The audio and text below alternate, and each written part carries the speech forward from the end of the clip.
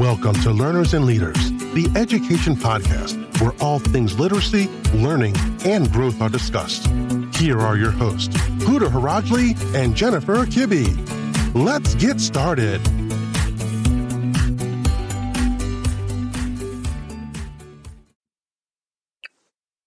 Hey everyone, welcome to Learners and Leaders. I'm Huda, joined by my friend and colleague, Jen. Hey, Jen. Hey, Huda. Well, happy 2023, which is when our wonderful audience members will be hearing this episode.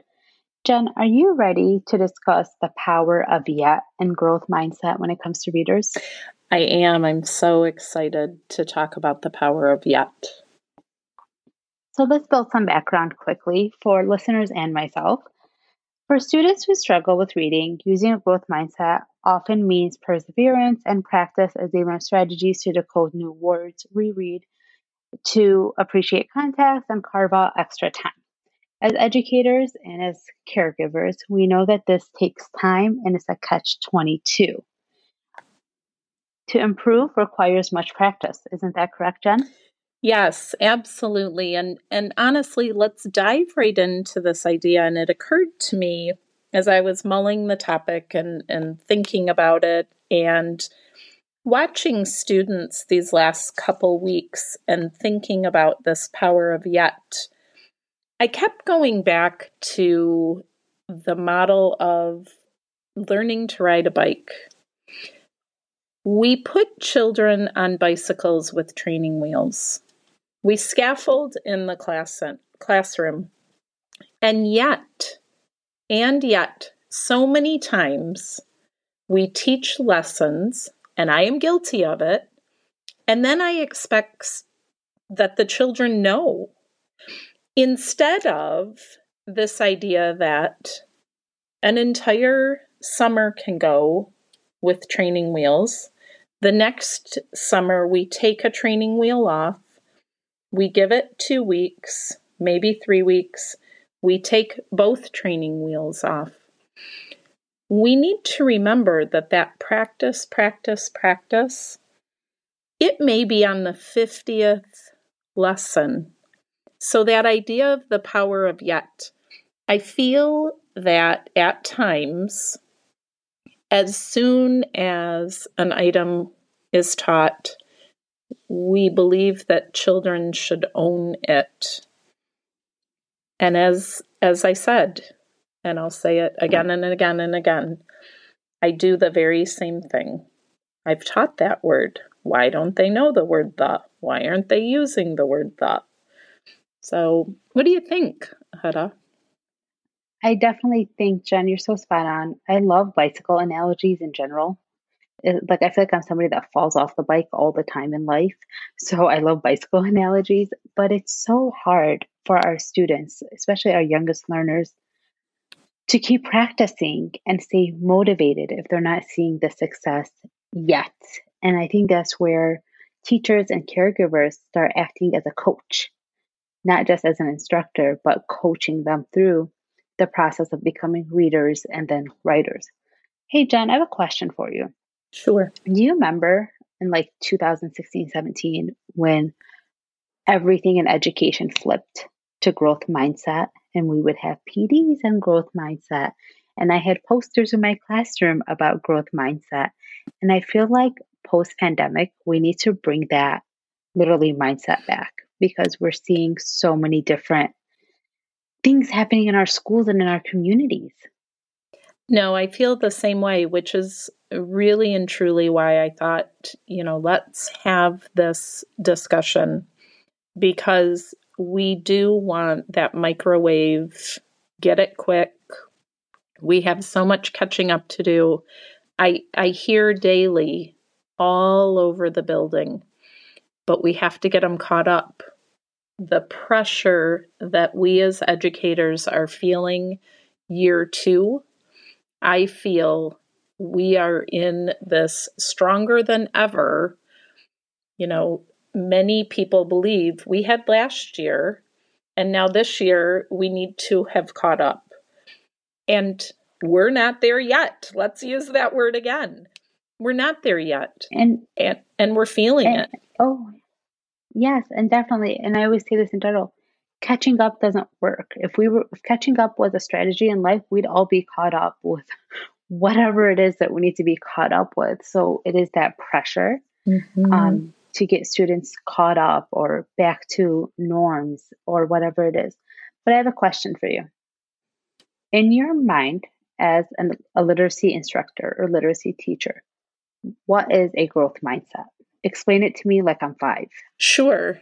So, in my opinion, that growth mindset is that piece. And again, I stress that this is my opinion. Others will have theirs.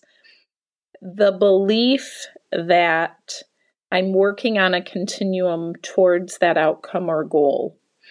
It's the understanding that I'm adding little bite-sized pieces along that learning continuum. And it's also I'm okay with the not having the yet moment. As long as I'm building and changing and growing and trying new things and being strategic. My example of this is working with one of my students who is a 4th grader and saying to her, speak to me about what you are doing and feeling when you get to something that's tricky. She can articulate now, whereas, that was something that she wasn't able to do. She would shrug her shoulders and say, I don't know. She's now strategic, and I tell her, she is really my reading scientist. And when she owns being her own reading scientist and says, if the book has a picture, I can use it to build story. If there's a part of the word that I know, I can use it. So she has taken on a growth mindset, and we talk about that. And she understands that there are going to be times when she may or may not. Today, she flipped a vowel sound. She tried it. It didn't sound right, and she went back. So I don't know if, there's change over time. Having a growth mindset, we can ebb and flow. What are you thinking about, Huda? So I think you just said like the $1 million thing, Jen. Like the smartest thing, because I've known you for like 12 years. That reading is a science and it's a skill, and you build it over time. Because I think the perception that many educators, caregivers, and students have is either you're a reader or you're not. But it's actually a very buildable skill set. So reading as a discipline lends itself so nicely to a growth mindset because you're developing tools and techniques over time to read. So I think that's like the $1 million thing right there. Our listeners can't hear my silent cheer because that when you work in a situation such as ours, clearly, listeners, there's a lot of respect here, and it feels good to hit the nail on the head. Yes. So thank you for that, Huda. So this is like a mic drop. We should just sign off right now because this podcast will not get any better this episode. There you go. But please keep listening. Keep listening, because I'm going to ask you, Jen, how can teachers such as yourself, myself, and anybody that works in a building support a growth mindset for students as they are gaining reading skills? So we have to own it in ourselves. I have to believe not only that I will continue growing and studying.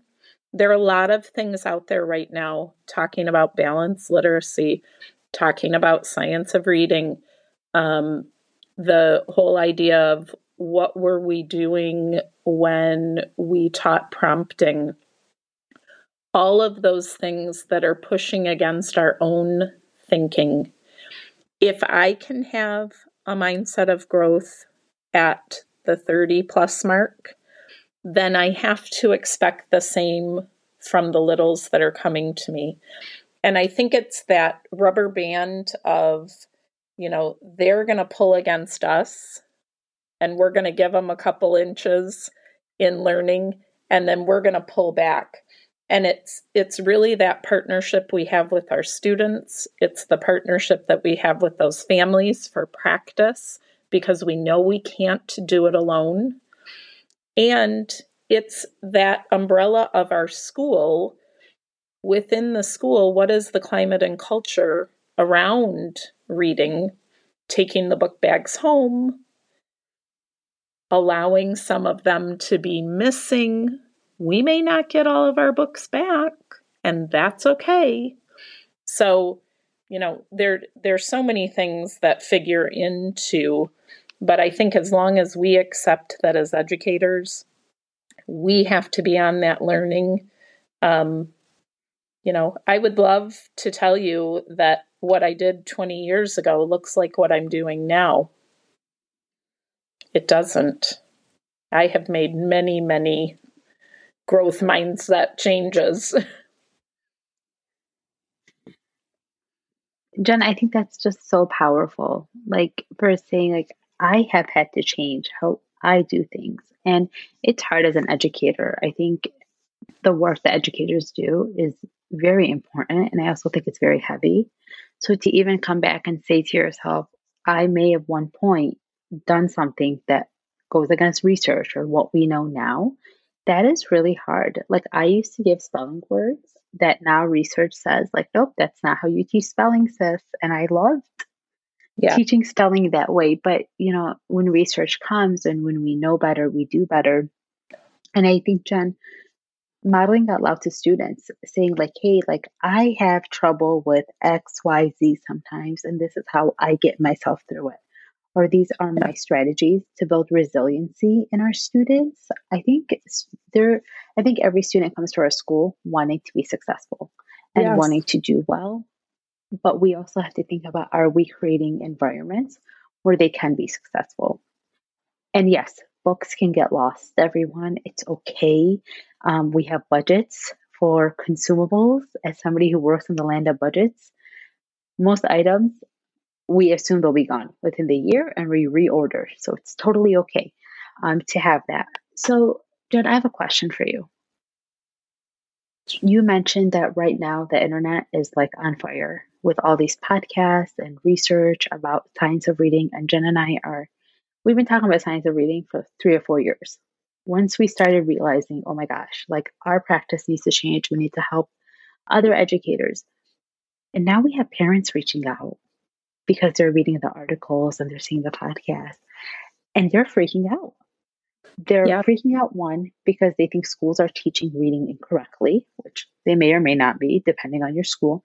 And also, they're kind of panicking because they're seeing the effects of the pandemic in their learner, right? So how can caregivers support a growth mindset for their readers too, knowing that we are in a very crazy reading time? I think it goes back to one of our very first moments together. It's that positive coming together with the book between you. I cannot say enough. Remain positive. Have an expectation of, this is a sharing time with your child, and make it fun and make it light.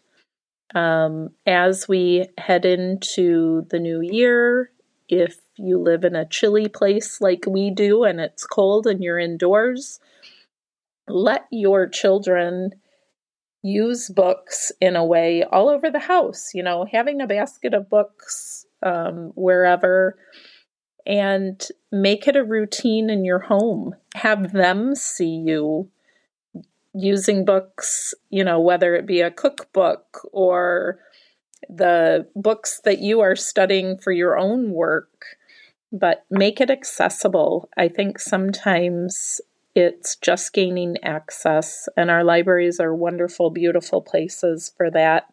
Our internet is a wonderful, beautiful place. And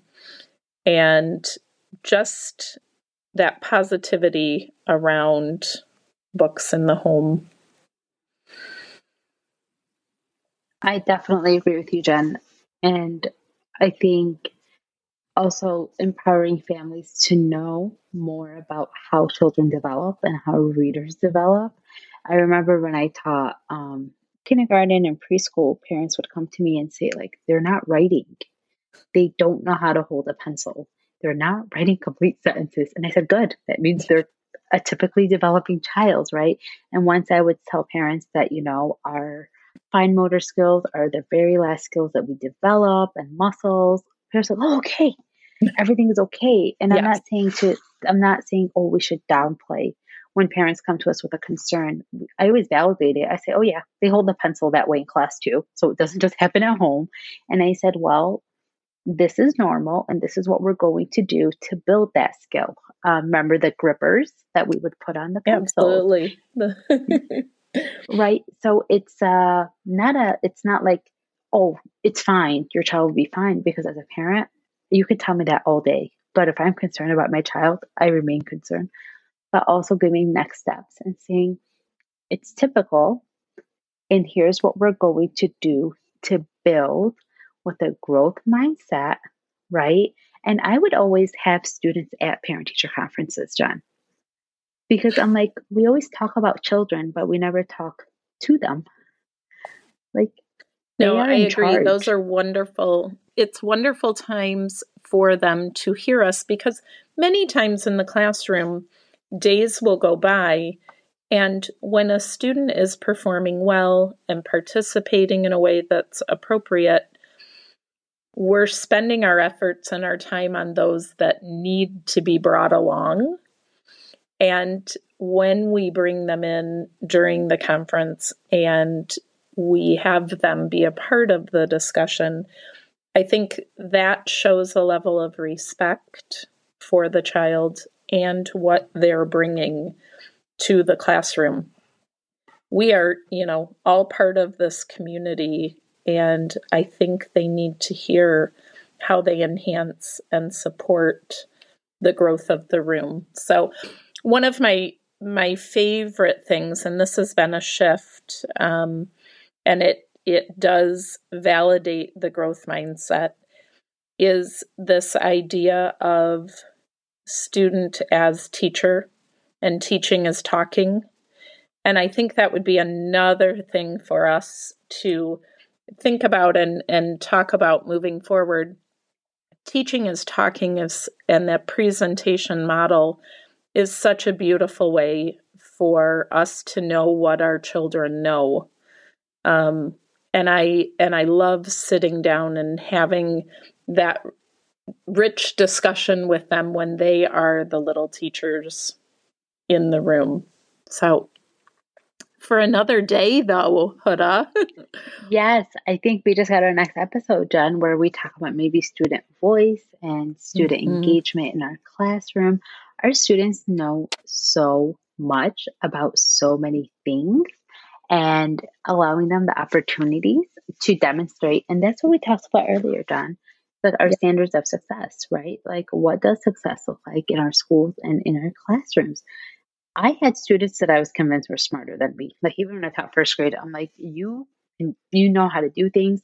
So I started out initially in my teaching career like very tightly wound. Jenna's laughing, but over time, I started giving back control of my classroom to our students, and I think that's how you build agency and student voice, and the very important work that we do, and also knowing that the work we do in schools is all centered around the power of yet. We can't do this yet. Absolutely. Absolutely. What a wonderful discussion this evening has been. I look forward to comments coming in and thoughts from our listeners. That is how we grow, and it makes for an exciting time as we think about wrapping up this discussion and what the next discussion might bring. What do you think, Huda? How do you feel? How did we do? I think we did a wonderful job. I think all educators, I think all caregivers, I think all students right now are doing such an amazing job. And if I could give a hug to every student, caregiver, parent, family member, and educator, I would, because the work is hard, but we're also so immensely proud. I had a challenging day at work a few weeks ago and came back the next day, and you could still see the previous day on my face. And one of my bosses, who's a wonderful person, said to me, "But you still came back, and that's all that matters." And that's always what just taking it day by day. Also, Jen, you talked about the future and our commenters and our listeners that we love. If you are local to Michigan, Jen and I will be presenting again at the Michigan Association of Bilingual Education, MABE, an organization that is near and dear to our hearts, in 2023. So if you are there, we would love to meet you, stop by and say hello. And I guess that wraps it up for this episode. Thank you all so much for listening and your time.